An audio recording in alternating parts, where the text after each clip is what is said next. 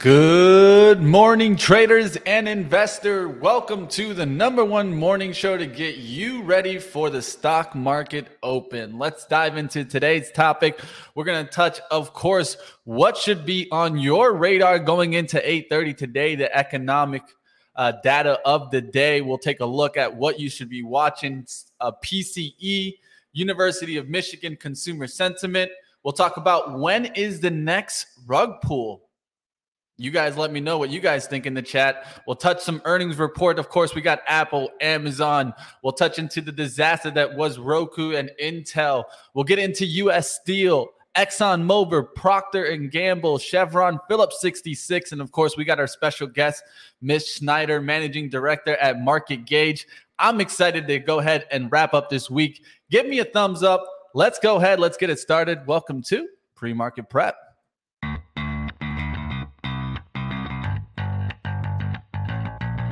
Coming to you live from downtown Detroit, this is Benzinga's Pre-Market Prep with your host, Joel Elconin. This is a volatile puppy here, isn't it? And Dennis Dick. I'm bidding a penny. I will buy the stock for a penny. With everything you need to start your trading day.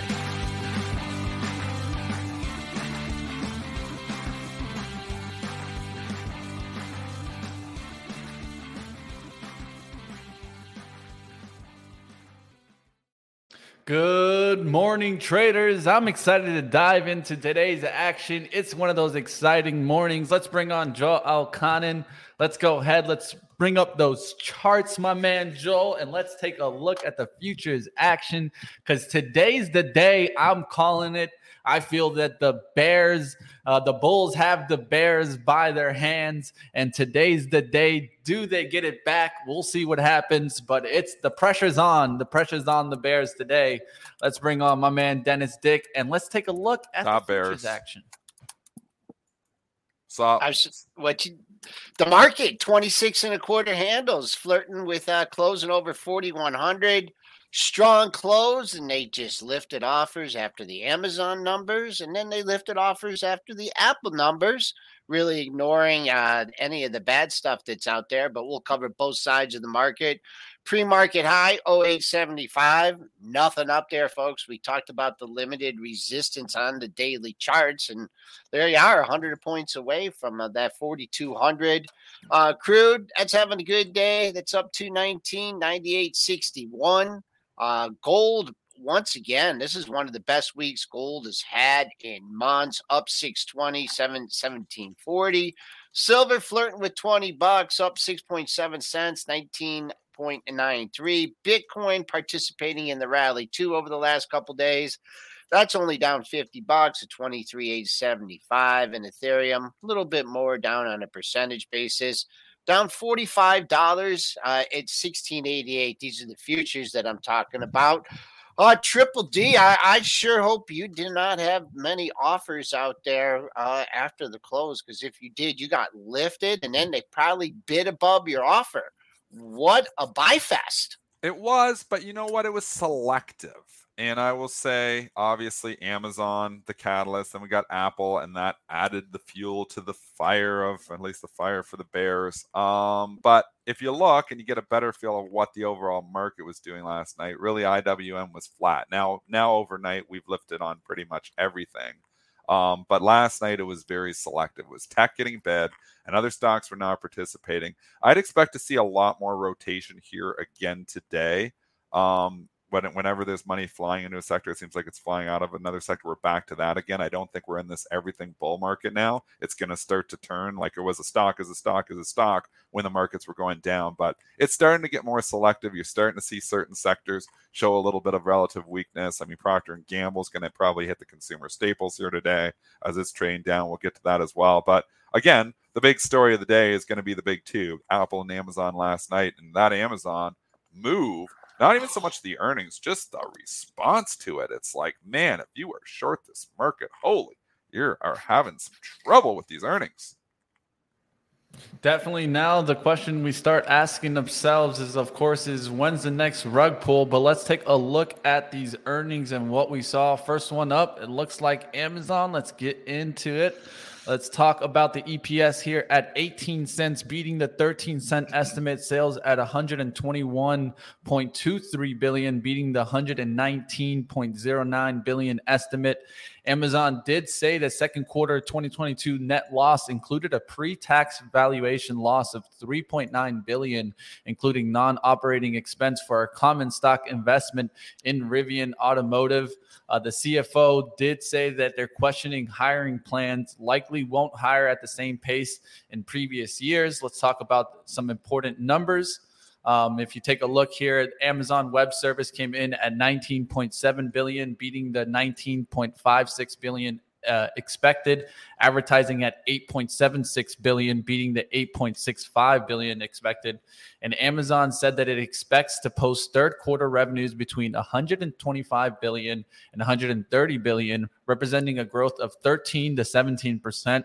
And the expectations are for 126.4 billion. So everything okay. That's what we'll just say. It wasn't like a blowout, but it was pretty good. And with the expectations and the getter for everything, and you get obviously, the beat and the guidance seeming to be fine as well. They couldn't stop buying it, Joel. I mean, I'm long Amazon. Well, not me. My wife is. So basically, I'm long Amazon. So I give her some good ones every once in a while, Mitch. I give her some dogs there. I see you. But every once in a while, you got to give her a good one. So got to balance out the portfolio, man. Yeah, we're long. What a move, though. I mean, I didn't expect an 11% move. I'm not sure what the straddle was. Maybe it was expecting just as much. We probably should have looked at that. But up 13, we started to leak off a little bit here. But it's a big move. Like, you'd think it was a real blowaway when you see an 11 or 12% move. Yeah, exactly. And it's it seemed like a good report, but it didn't seem like a great report. Doesn't matter. This honey badger market's just squeezing the hell out of the shorts. Yeah, because I looked at it too, and of course, they gave a guide, but it was kind of like, okay, well, what kind of guide? We're looking for 126. We say 125 to 130. Whatever we think doesn't make any difference. What is important is the price action, and they bought the living daylights out of it. They're not giving it back. Pre-market high. You just gotta say 140 if you're looking for a longer term number. 139.39 is your after hours high. We backed off only a couple bucks from that. 140 just above that was the low before it gapped down off its last earnings report. So short term number, long term number, it's both. It's a question of when and if Amazon can clear this 140. And I'm not even talking about clearing it. I'm talking about clearing it, closing above it, putting a couple lows in the high 139 handle.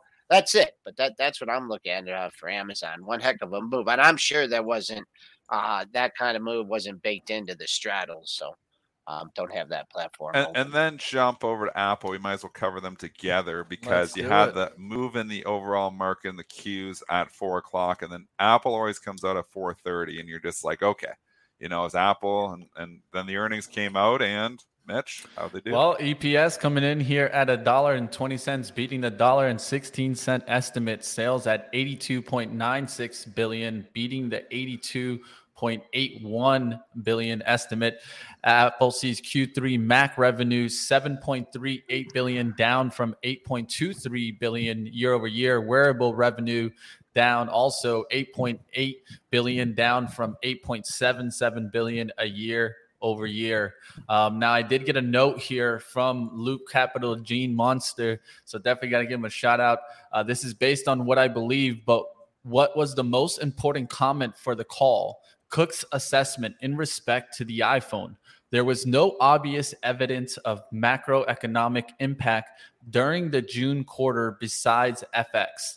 The segment grew 3% year over year. So weighing in with FX, this was actually pretty good results there for the iPhone. I know a lot of people were worried about the demand there. Now, the only area of softness that we saw really was in wearables. Home accessories are the ones that missed pretty big. They missed expectations by 10% and reported an 8% year over year revenue decline. We're not seeing the slowing in demand and we're seeing in certain pockets, but we're not seeing it across the board yet. And to your point, Mitch, doesn't look like Apple is seeing it yet either. certain things, just people are going to buy them. They're the last things they're going to buy. People don't want to give up their iPhone. They need an iPhone. They're going to do it. I mean, some things are sticky, and then there's discretionary purchases like boats and stuff that, some people are like, okay, I'll lay off that. I did hedge my Apple going into the report. Still have the hedge on. Wish I wouldn't have because it's up $4, but I don't know. I feel like there could be a rug pull here, so I'm a little bit scared. But at the same time, it's hard to be bearish this market when it just continues to climb the wall of worry. I mean, I tweeted up this morning, there's so many things we could worry about, to obviously a little bit of slowing demand in pockets. But I mean, we still have rising interest rates here. We've still got, inflation, which is, seriously, if it's coming, I think we may have saw peak inflation. But you're still seeing prices go up at the grocery store. You're still seeing, even though commodity prices have come in, you're still seeing inflation in a lot of other areas. I mean, and then the whole China situation, which we can get into after, I mean, is a scary situation as well. I mean, Biden didn't have a call with Xi yesterday, but, some of the stuff that came off that call, or at least what the media is reporting, sounded scary to me too. So, and obviously the war with Ukraine as well. There's still lots of things to worry about here. But this honey badger market just continues to climb the wall of worry. And, to our point, I got bullish, a few weeks ago here. But I feel like I'm at a point that the market's had such a run that it's still prudent to be taking profits because I'm scared of the next rug pull. Apple, just go specific to Apple here. Yeah, it got a boost. So this report a little bit more, justifying the move up, right? I mean, you even got those comments that Gene alluded to. We don't see it, the demand, and for iPhones, everyone needs their iPhone. Leaked $3 off the high. 164 is a good level. It's a good level on your pre-market chart because that was your after hours chart because that's where it went to immediately. And then on your daily, you got 164.08. So I'd be using that as a target on the long side. Looks like it's starting to thicken up, though. It looks like the sellers could come down. They came down off 164. Let's see what we can do in 163. And then they're like, okay, we can't get enough done at 163. We're coming down to 162. And that's where they're at now. And now we'll see if it goes 161 offer here. Just a similar pattern. Kind of noticed this in Meta yesterday. Someone just looking at the 60-minute, this is when we talked about it on the show. It wasn't going through 163 in the morning. I mean, that was obvious. And then they jammed it down near the low of the move and rebounded. So it bounced right where it had to, that 154 low. It held that low. It bounced where it had to. But there is certain stocks, like we say, buy the dip is hot again. And obviously in certain stocks that has been the case. But you have other stocks that, are not coming back, like at least quickly. Obviously Snapchat, the dip has not even been looked at on that thing. You had Upstart, the warning, that stock is still sitting down near the lows. There's certain stocks that are not coming back, and that brings us into Intel here. And Intel is an epic disaster here once again. They just seem to be clockwork that this company just finds ways to disappoint the street. I have no idea what they're doing anymore. It's been a value trap the whole time. I sold it back in that March rally, and I got lucky to get out of this one. I've obviously been hit on other stocks, but lucky to get out of this one because this thing is significantly lower here. Now at $35, it seems like they can't do anything right here. Mitch, tell us about the earnings report, and then Joel break down the technicals on the disaster stock of the day.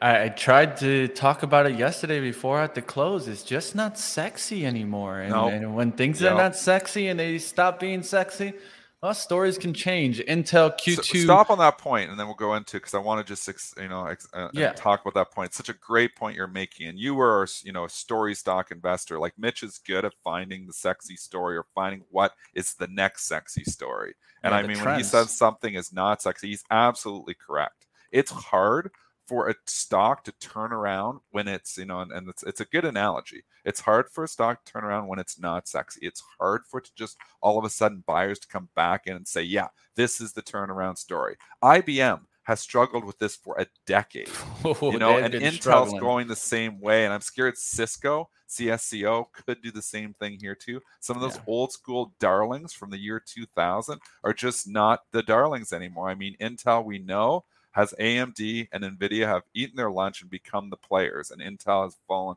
So you can talk about the turnaround story here, but it's hard to turn the stocks around. They've tried, they're trying different CEOs, trying different things, but the market just, and it's to the point of valuation as well. I mean, even if the company starts to turn around, they're not going to give it the valuation that they give to NVIDIA or that they give to AMD because the story is just not sexy. So jump into that report, though, but great point, Mitch. Let's do it. EPS coming in here at a miss here, missing at 29 cent, missing the 69 cent estimate. Pretty big miss there. Sales at 15.3 billion, missing the 17.92 billion estimate. So another big miss here. Intel CEO did say adjusted PC demand down to 310 million to 325 million. Down 10% year over year in its calendar year of 2022 from the previous outlook of 350 million. They see Q3 EPS at 35 cents versus the 87 cent estimate. Sales at 15 to 16 billion on the high side, and the estimate here on the sales for Q3 was at 18.62 billion. So definitely guiding down there. Zozo Trader tweeted, Intel not inside. I mean, that's pretty much what this is now. Remember the commercials was always like in the corner of all these commercials, Intel inside. It's not inside a lot. That's how much I don't know. That's how much I don't even know about this story, Dennis. That I don't you're young. There's always a commercial back in the early 2000s. You'd have an Intel commercial, or you'd have a You'd even be on non-Intel commercials, and they'd pop in the corner. It'd be Intel inside, and everybody wanted an Intel. It's like it's not the case. The consumer mindset has changed, and they aren't interested in Intel chips. I mean, and that's the and there's a reason problem. why, though, right? There's a reason why. I think there's the important thing too. It's the reason why is that they actually lack in performance. That's the real key here is that they started to lack in performance compared to the AMD chips. And if you want to compare that, for a while, Intel used to kick ass over AMD, but then they started catching up. And once they caught up to where it was an equal player, AMD just started taking over the story. We got a tip, $19.99. Kennedy. K. Kennedy, thank you very much. Says he enjoys the show and he's coffee is on you, Kennedy. We like that. Cheers up. You know what I always say on live trading, pinky on up. So I appreciate you, Kenny. Dennis, it was Intel and it was do. That's what. Yeah, there you go. Joel's got the do's. Yeah, someone put. That's not there anymore. Yeah, and then it would like kind of. Boy, oh boy. I own this. It's an epic disaster. Small position, even a smaller position now. That's a good thing if you're a buy and holder, though. As your positions become disasters, they become a smaller part of your portfolio, and they slowly don't hurt you as much as they used to. Exactly. Man, I was just looking at this. Way below the COVID low by $10 now, and I can just we talked about this one yesterday on At the Close, and I gave you, I said no chance of upside until we clear 40.70. Well, we can forget about seeing that for a while.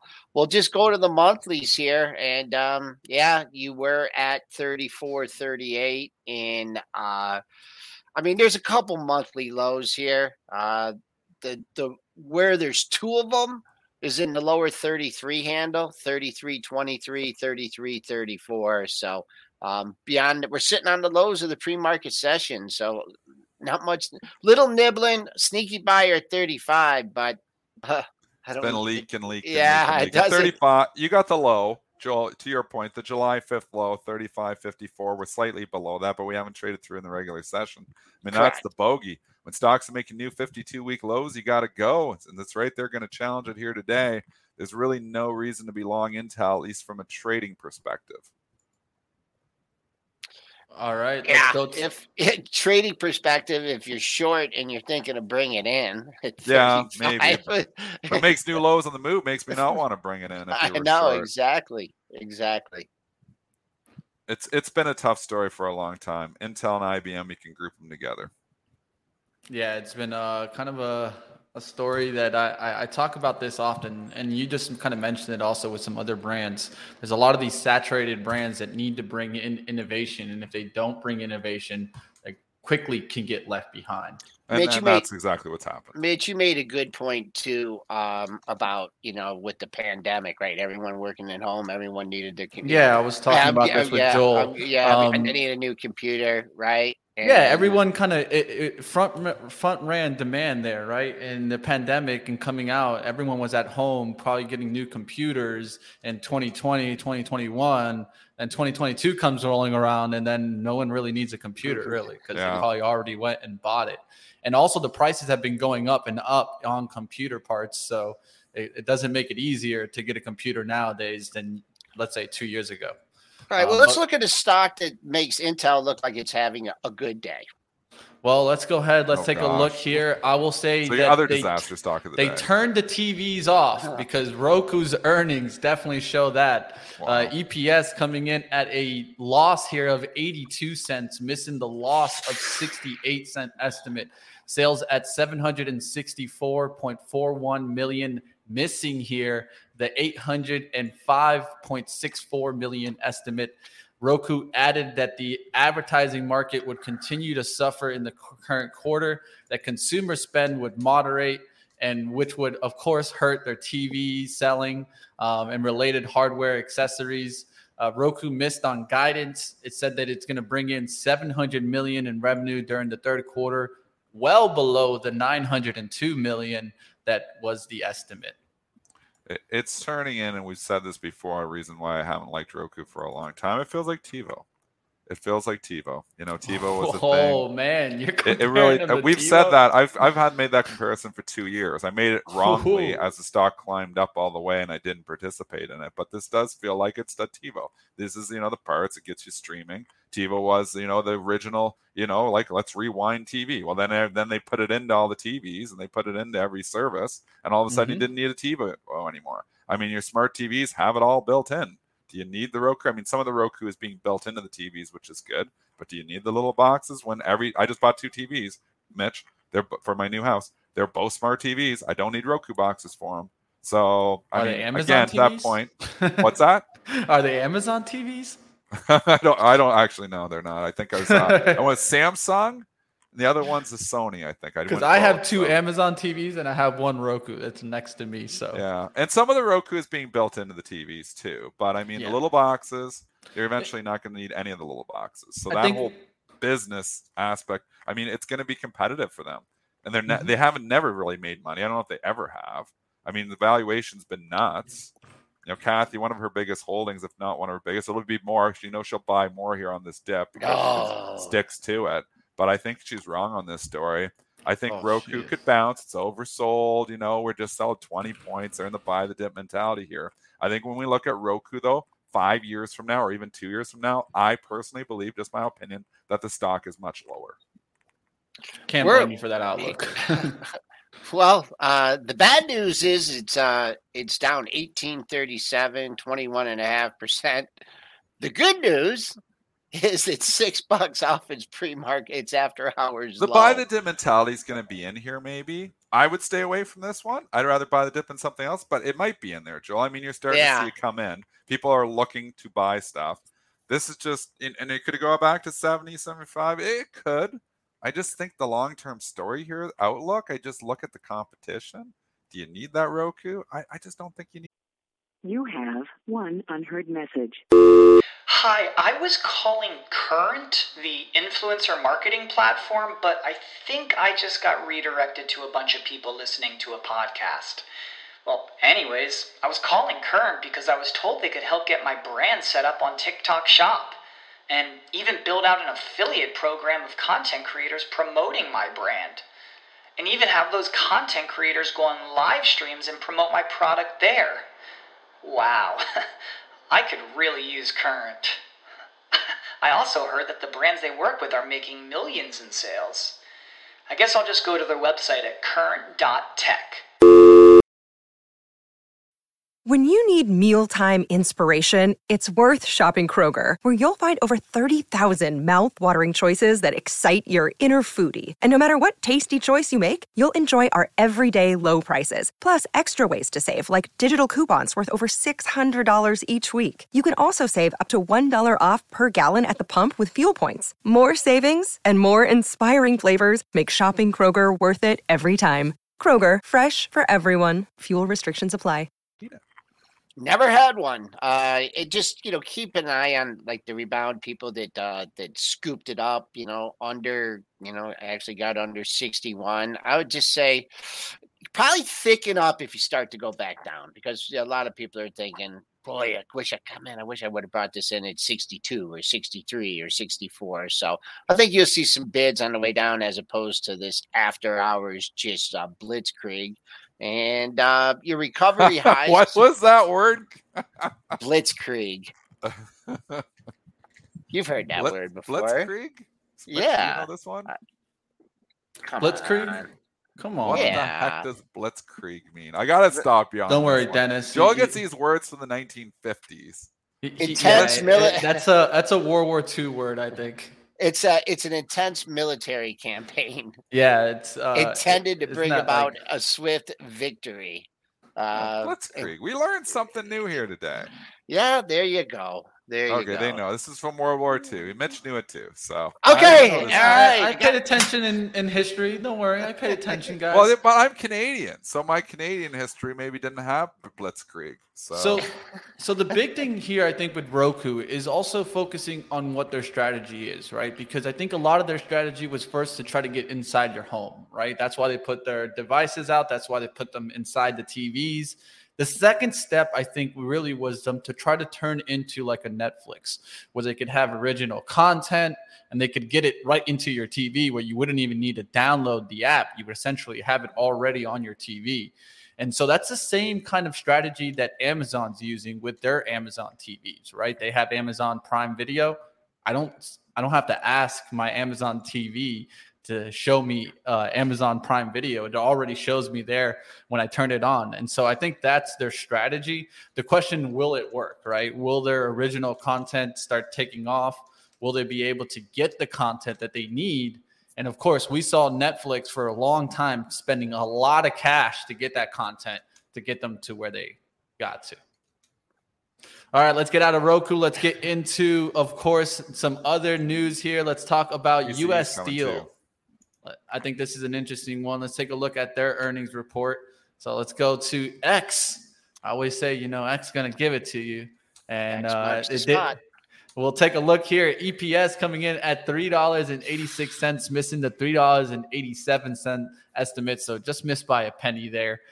Sales at $6.29 billion, beating the $576 billion estimate. U.S. Steel surge on a $500 million stock buyback. So that's why it's kind of up. That buyback definitely gave it that lift here. It's one to watch. It's been pretty strong the last couple of days. I mean, everything. In about we got 2 weeks. It's been up about 34%. More even, Mitch. $16.41 the low, and you're trading at $22.65. So you throw you're 40% up here in a matter of basically 2.5 weeks. I mean, now you're chasing it. You got major, super duper for you, Joel. Resistance up at 25. That's $2.50 away from here. Yeah. But we've come a long ways. And to that point, I actually hedged my new core yesterday too, because I'm looking at this and you had the 180 all the way down to the 100. Now you've come back to 130, and I don't think it's getting easier at this point in time. We just had a 30% rally in new core in basically 3 weeks. 3 or maybe 4 weeks, you could call it. 3.5 weeks. I mean, X, same thing. I mean, sometimes it's just good to just take the profits and run. Sometimes you can do different hedging strategies. You can write some calls. You can do some different things. But at a certain point, we've just had a pretty big move here. So, I mean, and we called it. So I think it's still prudent to just be taking profits. I know we got room to 420. We talked about that in SPY yesterday. Maybe this PCE number is going to come out and really go. Because if they start to show, it could in 2 minutes, we might see even more movement here. I just feel like I'm taking some chips off the table, though. We did pretty good, getting bullish here a couple of weeks ago when the whole world was bearish. But now the whole world's starting to turn a little bit more bullish, and there's still a lot of crap to worry about here. So I think the number could be okay today. I do think we saw peak inflation. I do think there's room to 420 on SPY, but we've got a big chunk of the move already. I think slowly taking chips off the table is still prudent here. All right, let me go ahead and try to give those estimates really quickly here before we go wide on that. Do you want to maybe do that X text right quick? Pre-market, I didn't really, nothing jumping out to me. 2280 is the pre-market high, and there was another daily high there, though. I I don't have a great level for you in that one. All right, so let's keep watch here. What's important on this? Of course, the number that the Fed watches, the core PCE price index. So you got month over month estimates at 0.5. Prior was 0.3. We don't want to see something come in like, let's say, 0.8, right? Core PCE price index year over year estimate is 4.7. Prior was 4.7. So there we wouldn't want to see something like, let's say, 5. We're going to watch to see what happens as this hits the tape. Also, don't forget today at 10 a.m., you'll get the University of Michigan consumer sentiment.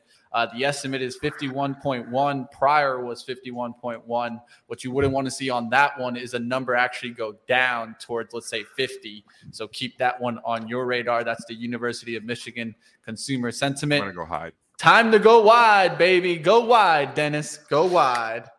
All right, let's see what's going on here. Yeah, I can tell you where there's resistance. 4108.75. That stands as a pre-market high. If we go into reverse here, I just don't know where to tell you support is, to be absolutely honest with you. We just ticked down. We just nicked that pre-market low. That previous pre-market low was 91.25. Boom, you caught a bid right there. Moving back up, mid-range. Psychologically, I think 4,100, like, wow, when's the last time we've been at 4,100? So little bounce, dip, a little bounce. So not getting back into 4,100 handle. That is a little bit worrisome here. Coming back towards under 40.90. Really, the only thing you can look at is the top of the after hours range yesterday. That was 88.25. But the bulls are making a stand here at 40.90. What were the actual numbers there, Mitch? All right. I got right now, I have the year over year number as 4.7. So that's good. That's looking good there. Looking at this right now, I'm trying to read actually as it hits the tape. Okay. It really just hit on, I'm on here. I'll give you guys the actual here, guys. If you guys want to take a look at the actual print here, I'll put it in the comments here for you guys to take a look at it also. I know the news are pulling it right now from this press release. All right. There it is here. I got June 0.6 versus the 0.5 estimate. Prior was 0.3. So it actually came in hot there, showing us that inflation not cooling off there, at least from the time being, from the PCE reading here. All right. Basically, where were we pretty at? much in line. This is kind of like very muted response. But this to me isn't good, though, Dennis. Even in line isn't good because inflation was supposed to show a topping, right? Topping action. To me, this isn't a good thing. I would expect to have seen it go underneath that estimate, and then that would have been good for the bulls. We would have been full rah. You think eventually we're going to start to see some slowing in the data, but we're just not seeing any of it yet. Remember what Blue said, it sometimes takes a time. while. Yeah, it takes time. I mean, not great here, just slightly, but it's right there. It's not like it's super high. It's kind of right there with where expectations were. So with that being said, I think, the market's just taking it in stride, and it went wide. Now it's like, well, it doesn't seem to be like a market moving event. We still could see, a rug pull here. We could still see some stuff. I mean, S&Ps have leaked just slightly here, Joel. But here's personal income here at 0.6 versus 0.5. Prior was 0.6, so kind of same reading there in personal income. Just a little leak, slight leak. We're showing the chart on the S&P here. Yeah, I mean, we're waiting for the big move, but I don't think it's coming. There's steady pressure here. To me, you got the pop. We were at 96.25 before the number came out. They whacked it.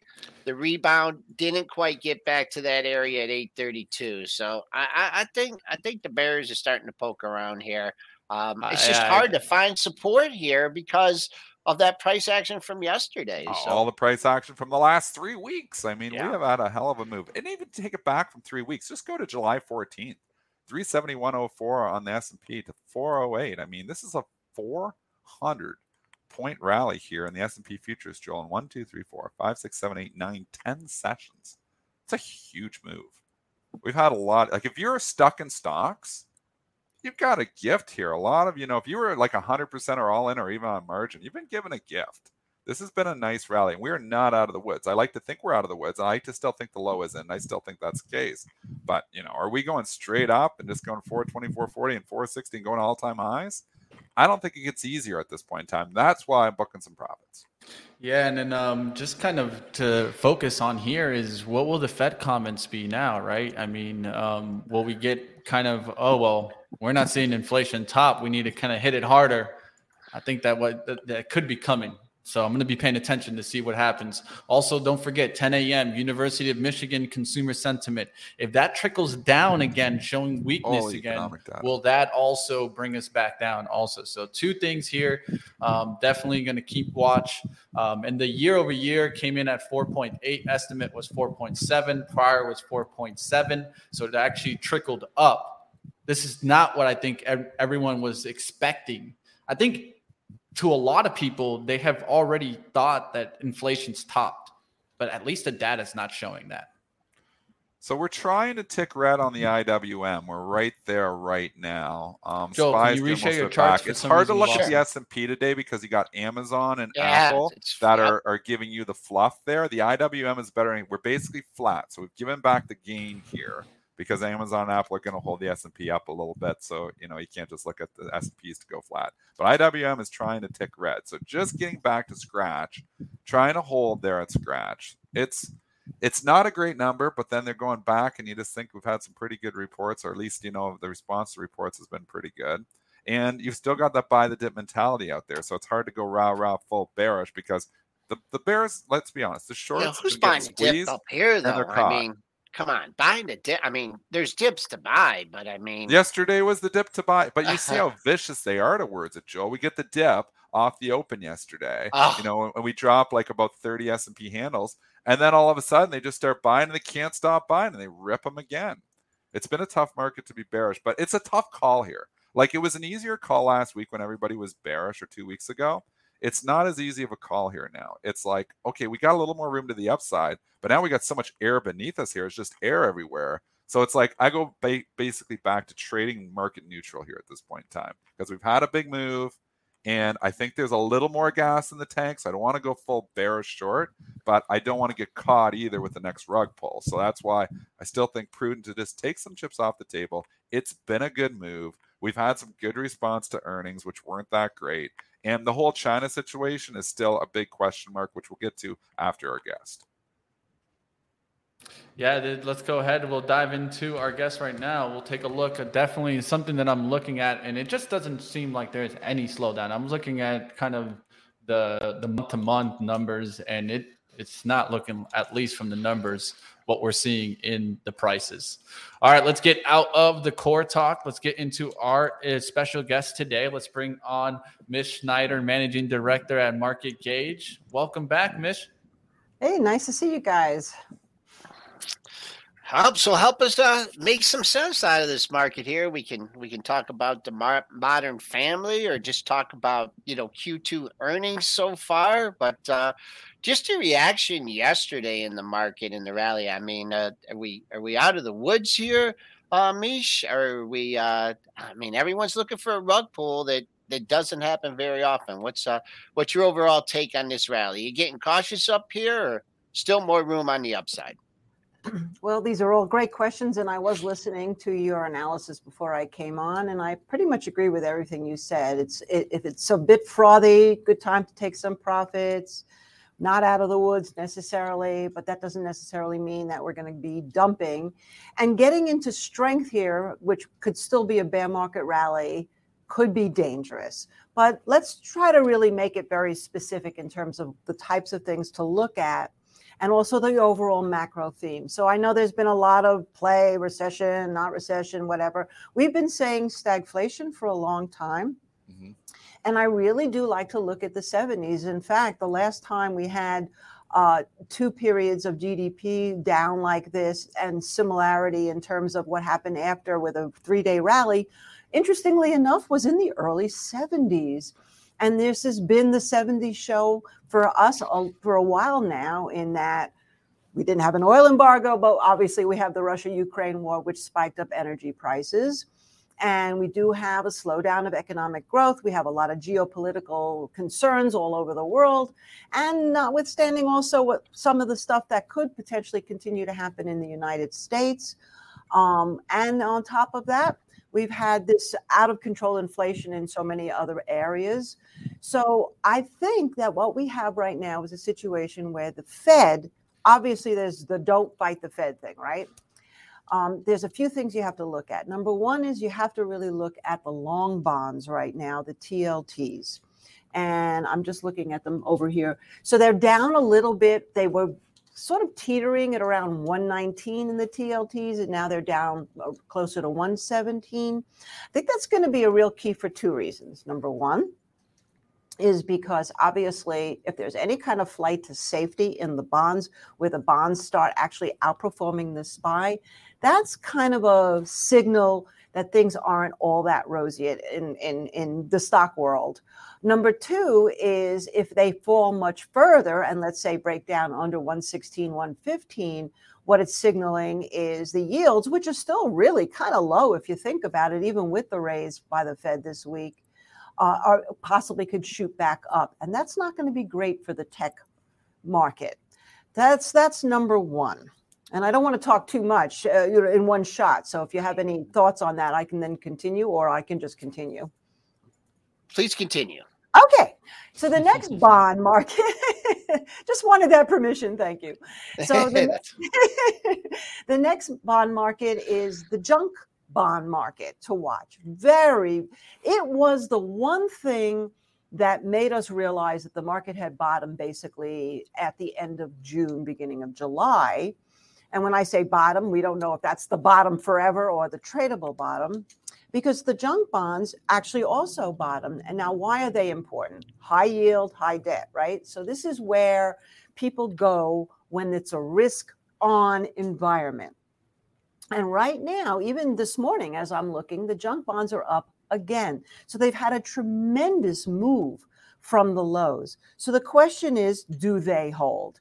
So I would be looking at HYG around the 78 level. If it takes out 78, it's probably got more upside. So does the market.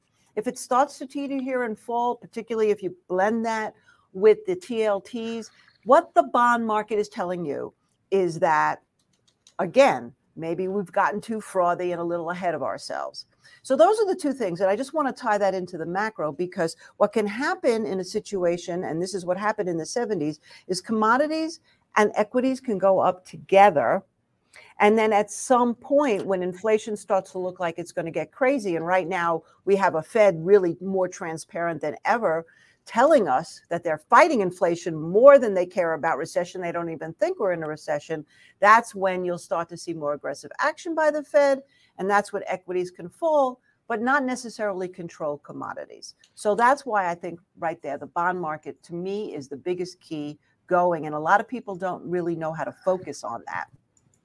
You know, you look at different periods of the market. It's been following there for a long time, and you try and make correlations. And I don't want to go into the whole redefining recession or whatnot. You had a pandemic. I mean, what's going on in the market right now with inflation and recession, non-recession. I mean, it's really hard to find a time that this correlates to. Can you I mean, it's definitely not a rampant inflation environment. Well, it may be like the 70s. I mean, what's the easiest comparison that you can make? Well, I go back to the 70s, but there's some very big differences, obviously, because the labor market, I mean, to me, the labor market is probably the most interesting place to look right now. Because on one level, right, this is what the Fed's looking at. We had great numbers on the last unemployment statistics that came out. We have another one coming out in a week from now, by the way. So they'll be watching that. But it doesn't really tell you the whole picture, right, Joel? I mean, because it's not saying about the participation rate, that right now there are still over 10 million jobs available. And in the last number, more people started quitting their jobs. So I've been really thinking, what does this mean? And I kind of come up with the idea that it's in some ways a soft revolution. And that's really something that we're seeing all over the world, right? People are just sort of fed up with the shortage of food, government control, manipulation by the banks, et cetera, et cetera, et cetera, manipulation of gold, as we're seeing with JP Morgan. And so people aren't going back to work, even though it defies logic because they need money, partly because they're like, I can't make enough money to buy stuff anyway, based on the cost of inflation, so why bother? And I think people are also staying home, hoping to become more in terms involved with trading, whether it's Bitcoin or the market. And number three is they're saying, you know what, the hell with them. Who wants to work anyway? Why should I keep this machine going, this machine that doesn't care about me? And that is, I think, an interesting thing to keep in mind, because that's really where social unrest, and we've seen it in pockets, certainly globally, but we've seen it in pockets here in the US. And that's why I think it's a little bit different and yet the same as the 70s, because, right, what was happening in the 70s, there were protests like crazy, particularly the Vietnam War and then the whole Nixon thing. I go back to the 70s as the best comparison, but we still have some differences here, especially with the labor, because back then people were dying to get jobs and the unemployment numbers were much higher. Now people are like, who cares? I don't even want to work. And it's incredible to me, the mindset. Definitely. The millennials, I won't even get started on that conversation, Mish. Let's take a look at the Fed outlook now, right? PCE coming in just a little bit harder than expected here. Now, what do they look at now? Do they change their rate of hike rates, or will they just continue? Well, Powell did talk about the PCE, and he's very concerned about it. It was a very interesting speech. I actually listened to most of it on Wednesday. And he was really, I think, he's got this incredible calming voice, which is great for the markets. But if you listen to what he said, he was like, well, we don't even know what we're going to do. We're going to be data dependent. So this kind of data is really what's going to be in his mind. Next week, the labor reports, what's going to be in his mind. But he has been very clear that inflation is going to be his number one thing. So look what's happening right now. Gold could be finally waking up. We also have the grains coming back after a big dump. There's still tremendous issues all over the place in terms of Mother Nature. I mean, my God, did you see Las Vegas is underwater on the Strip?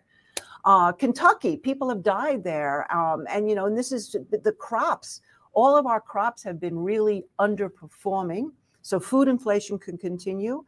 And this is the conundrum for the Fed, because even if they jack up rates to try to destroy demand, how do you make up with rates for poor crops or lack of energy globally, or Russia that's basically thumbing their nose in terms of the oil and the energy markets? So I think that the Fed is going to continue to be aggressive, more aggressive than people think, because you're going to see that basically they're going to have not much choice, and commodities could go out of control, because certain commodities they can't control even if they raise rates, unless they go, like really, really high. And they're not going to do that, especially in a midterm election where they could really put the skids on the economy, which, of course, the big talking point right now, as we know, is that things are fine. We're not really in a recession. Misha, this is such a tough market because you can look at the economy, you can say, well, we still got inflation. We got rising interest rates, rising faster than we've seen in decades. You've got a war going on in Ukraine. You have political uncertainty really with the China-Taiwan situation happening. There's so many things that we can worry about here. And even to the earnings, they haven't been fantastic. But the market just seems to be at this point in time turned. It feels like sentiment has turned, and we're like, just on this march of climbing the wall of worry again, which we've done over the course of the past decade. Are we back to just this climbing the wall of worry, or do some of these things eventually start to hit the stocks again? Save big on your Memorial Day barbecue, all in the Kroger app. Get 3-pound rolls of juicy 80% lean ground beef for $3.49 a pound with a digital coupon. Then get select varieties of flavorful Powerade, Body Armor Super Drink, or Arizona tea for 77 cents each, all with your card. Shop these deals at your local Kroger today, or tap the screen now to download the Kroger app to save big today. Kroger, fresh for everyone. Prices and product availability subject to change. Restrictions apply. See site for details. Well, I love the expression that the earnings were not better than expected, but better than feared. There you go. Yeah, that's really what's driving the market up right now is everything's better than what we feared. Inflation, people still think it's kind of peaked. I don't, for example. The labor, they're going, oh, okay. The Fed, all right, well, 2.5%, we can deal with that. That's where we were, by the way, in 2018.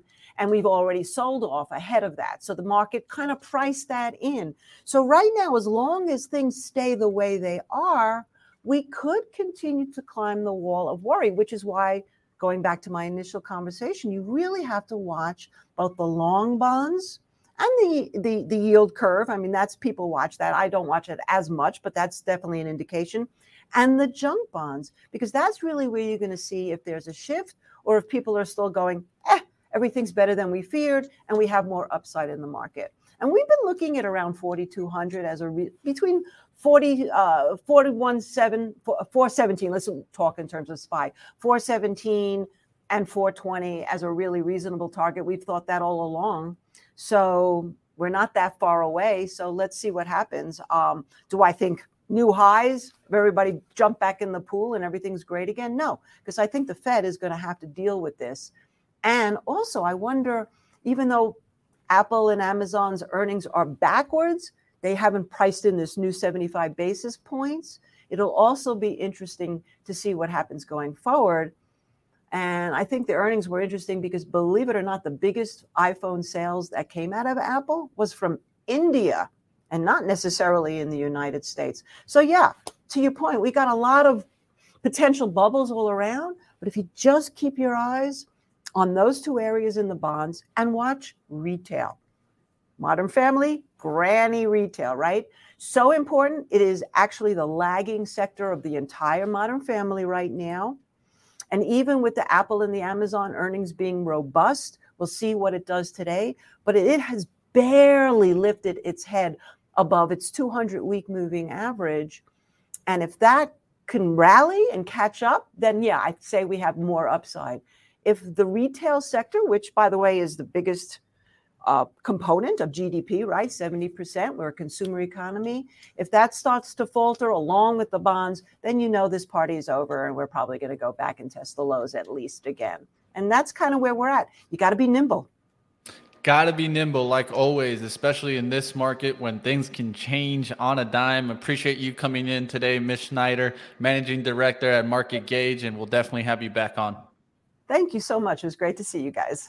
Appreciate it. All right, guys, let's keep it going here. We got some more earnings stocks to talk about. We just got the PCE to come in a little bit hot. How's the market looking right now, Joel? Just hanging out, Joel. We're not doing much. Just hanging out? Yeah, we're hanging out. Oh, he's on the mute button. Settled in. Say we've settled in. I think you clicked mute it. Just click it on the screen there. Oh, Joel's on mute. He's trying to figure out how to unmute. There we go. He's back. We went down. We nicked the pre-market. We took out the pre-market low, but it was like bid. I'm bidding, and we just. I mean, it's hard to figure out gaps. The wild after hours action. We made a high at 88.25. So from that, you filled the gap on the downside, at least in the way that I look at the markets. And now you're on the rebound up 19 handles. It's going to look at still going to look at 96, 97 as a significant level because that's where we were before the PCE came out. So if the bulls want to get control, that they're going to get it back up there and get it back in the 4,100 handle. All right, let's go towards the black gold, the oil, baby. Let's take a look at some of these earnings stocks coming in today and starting it off really. ExxonMobil EPS here at $4.14, beating the $3.74 estimate. Sales at $115.68 billion, missing the $132.7 billion estimate there. Miss on the sales, but I don't think that mattered. Just do Chevron with it. Yeah, I'll do Chevron with it. I got you. Let me go ahead and throw up the Exxon numbers. I'll give you Chevron's numbers too. EPS at $5.82, beating the $5.08 estimate. Sales at $68.76 billion, beating the $57 $6.96 billion estimate. And I mean, if we're just going to give them, let's just give Phillips too, right? Sure. I thought Phillips 66 was one to kind of catch here. EPS coming in at $6.77, beating the $5.78 estimate. So big beat there on EPS for Phillips. Let's go through them. Let's see what we see on these charts. I think this is something to talk about because we just saw PCE, right? We've been talking about, is inflation peaking or not? Let's take a look at what oil's saying now. The one play has been to be long the oil stocks into the reports and then selling them right after on the pops. Because we saw Valero yesterday absolutely blow it away. VLO, I don't know if we talked about it on the show, but it opened at the highs basically, and they just pulled the rug out from under it. And why is that? Because there's still a lot of people, including myself, that believe that oil prices could come down. And if that happens, they're at peak earnings right now. So is this as good as it gets for the oils? It might be. We're seeing nice pops in Exxon, Chevron here again today.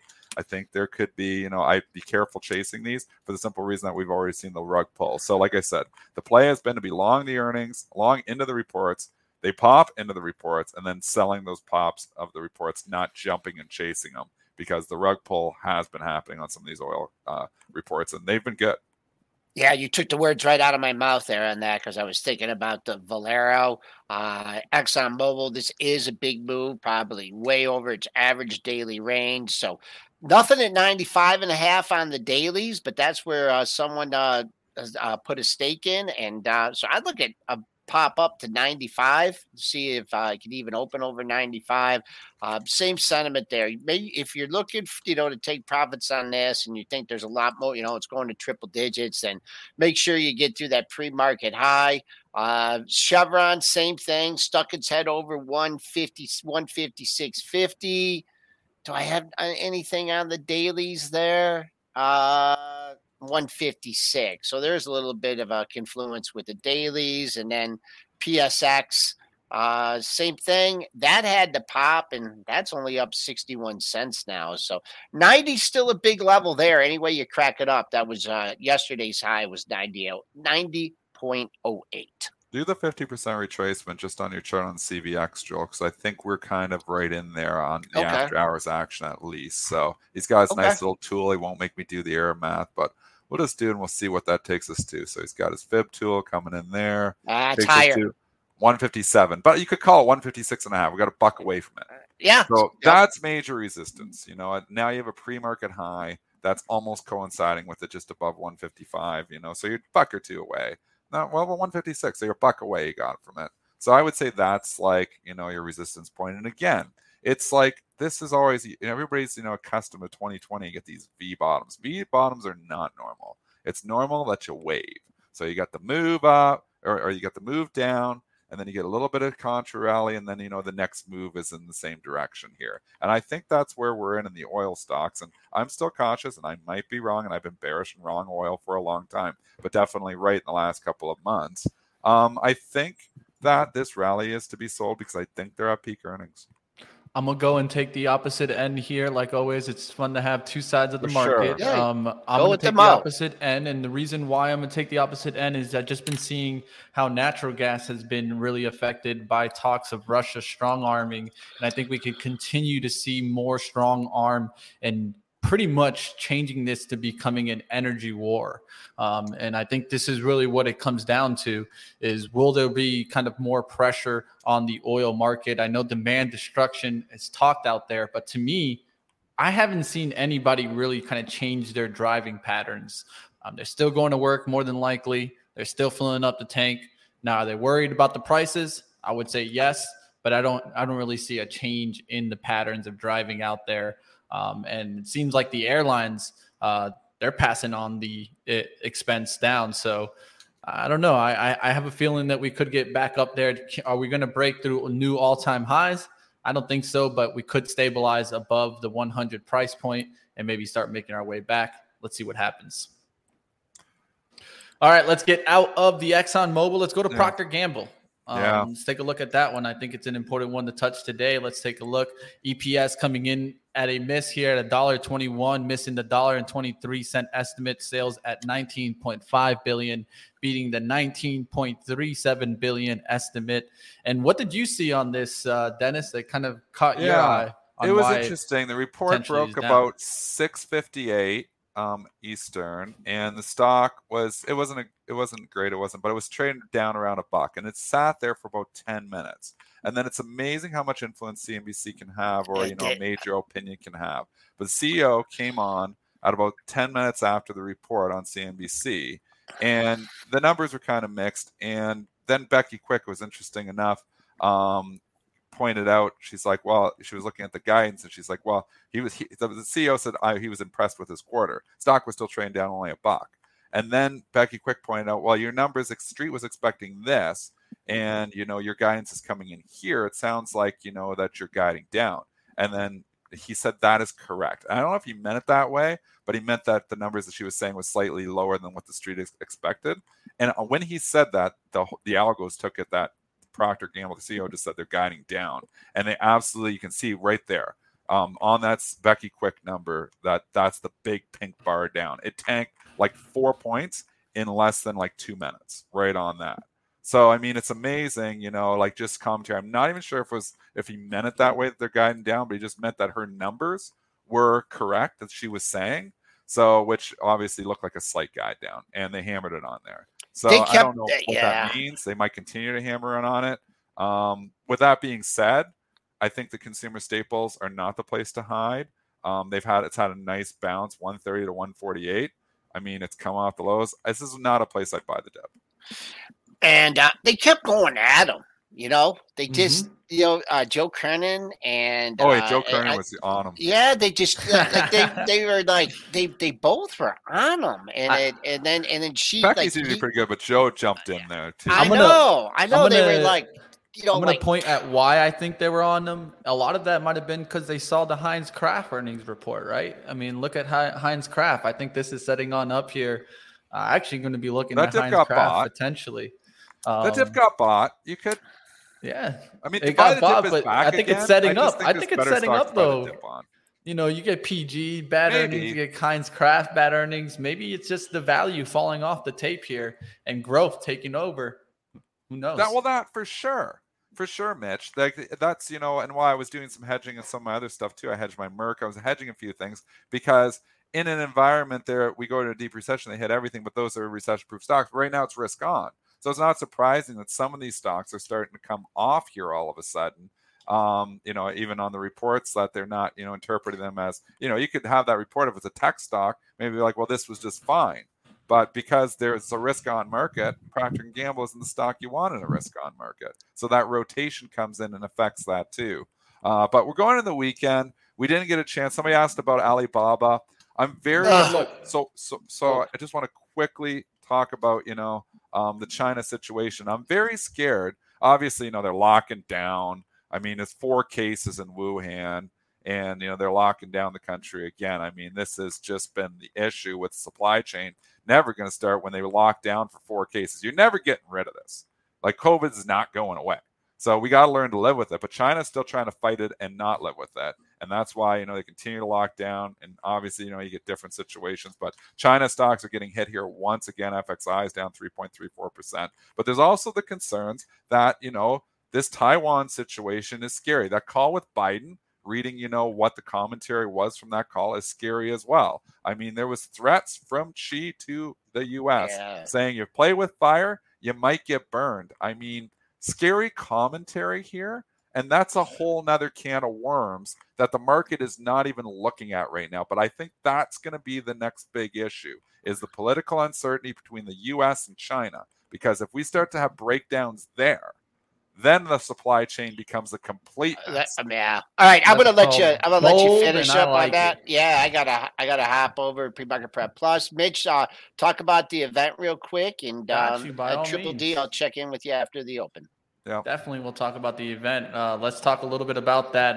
But just to kind of mention and wrap up Joel's comment, Dennis' comments there. Yeah, I kind of agree with that. I think it's very bold to think that, but I think it's one of the things of doing that is just keeping your eyes that there could be future headwinds out there, right?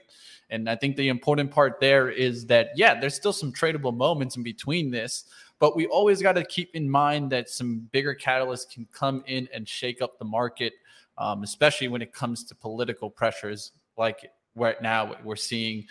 It's going to be something to watch. Do the sanctions get pulled off? Because that could be another thing. That could be actually a positive catalyst, right, Dennis? If for some reason we were to make a deal with China and sanctions get pulled off and economics can rise, what do you think about that? The whole situation with China is just scary, though, and that's a situation that is not being priced in at this time. Uncertain. Because we're all coming in and saying, inflation, Fed's going to get it under control. But if we have some breakdowns with the whole China situation, and obviously, this trip over there and, the politics behind it, and I hope the U.S. makes the right decisions. But the one thing you don't want, it's one thing to piss off Russia.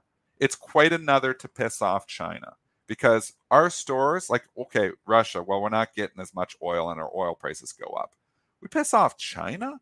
I mean, every single thing that we get in this country, it seems like everything is made in China, and people are addicted to their cheap products. So, I mean, we're not going to work for $2 an hour over here. So, I mean, if we start to, have a breakdown there, you want to see inflation. You'd see a hell of a lot of inflation if all of a sudden we had to start making products here. So, I mean, this is in North America. So this is the situation where I think the U.S. has to tread very carefully. I think they are going to do it. But I mean, if we start to get a political, uncertainty here between China and the U.S., that opens a whole huge can of worms. And if the supply chain was bad before, it'll be really bad going forward. So, I mean, I think we got to be very careful there. But that's a wild card for the Bears. All right, Dennis. So what's coming up on August 18th that everybody should know about? Yeah. So we're doing an event, premarketprep.com. We've said it a couple of times here on the show. We'll continue, to give you, obviously, if you're interested in this, we do have a discount code for the listeners there, PMPP10. We'll get you 10% off there PMP. For all of our avid listeners. We want you guys, in there. We're going to teach a whole bunch of different stuff, teaching different strategies, stuff even revolving around the open. But, so we've always focused, on my personal trading, I focus a lot on day trading. We talk day trading, talk long-term investing, but swing trading is a big aspect of my trading as well. And, and getting positioned, and stuff even like, using relationships and like what Mish Schneider talked about today, and using, I like the TLT. She uses the HYG as an indicator. I mean, there's so many different things you can look at to tell when the market is really turning. When you catch these turns, and I'm, this is my bread and butter, is catching turns, you can really, you can really extract some nice alpha. So, I mean, so we're going to talk about all this stuff. Obviously, we're bringing Spencer back just for the day. We reached out to him, and he's like, just to come back in. He hasn't been doing that much, so he wanted to come in. So he's going to host it with us there. And Rob Friesen, who was my mentor for a long time, is going to be there as well. So it's August 18th. We're doing it during the day for once. We were doing it on the weekends before, but we're doing this one during the day, 12 to 3. You can sign up at premarketprep.com. Sign on up, guys. I know I'll be there, so you guys don't miss it. If you want to learn a little bit more about swing trading, be there. I'll see you guys in just a few seconds on live trading. Dennis, have a good one. Have a great weekend. Have a great weekend. Everyone have a great weekend. Mitch, great job as always. You were rocking and rolling this week. Getting better. Trying to work. I gotta tell you, it's scary when you lose somebody but Spencer, but Mitch, you're doing a fabulous job. Keep up the good work, buddy. Appreciate it, Dennis. All right, let's go ahead. Let's get into live trading that's coming on next. Yes, guys, we got a special live trading. Don't go anywhere. We don't have we're not going to give you some interviews. We're going to give you some trading action. So please, guys, smash up the like, guys. If you guys have been enjoying the content that we've had recently on Benzinga, we had a great show today. We talked a lot about these earnings from Apple, Amazon. We touched some oil names. We touched U.S. Steel, Procter & Gamble. We had a great guest on, Miss Schneider. If you guys missed that interview, I would definitely rewind and catch that before you get to your market open, as she pointed out some great stuff in the bond market. Let's get you guys over to live trading now, and definitely smash the like, hit the subscribe button down below. And if you hit that bell, you'll be notified the moment that we go live. Appreciate you guys staying with us. Like always, I'm going to try to improve every week. I know that I've made some mistakes with some pronunciations, and sometimes maybe I get a little dyslexic and I say the Heinz Kraft instead of the Kraft Heinz. I'll tell you one thing. I'm catching my mistakes and I'm going to get better. That's all we can do. Like my man Ryan on the next show says, 2% better every day. I'm going to keep working for you guys. You guys do me the favor. Give us the appreciation if you guys enjoy what we do, and hit the like below.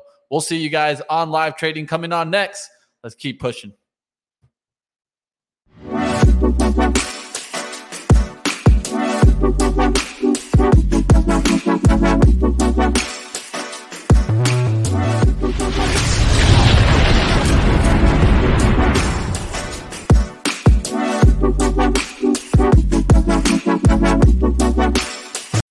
When you need mealtime inspiration, it's worth shopping Kroger, where you'll find over 30,000 mouth-watering choices that excite your inner foodie. And no matter what tasty choice you make, you'll enjoy our everyday low prices, plus extra ways to save, like digital coupons worth over $600 each week. You can also save up to $1 off per gallon at the pump with fuel points. More savings and more inspiring flavors make shopping Kroger worth it every time. Kroger, fresh for everyone. Fuel restrictions apply.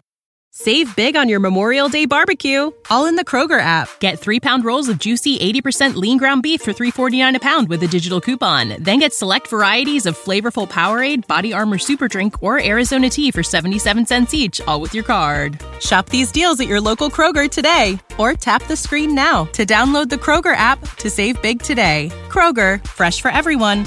Prices and product availability subject to change. Restrictions apply. See site for details.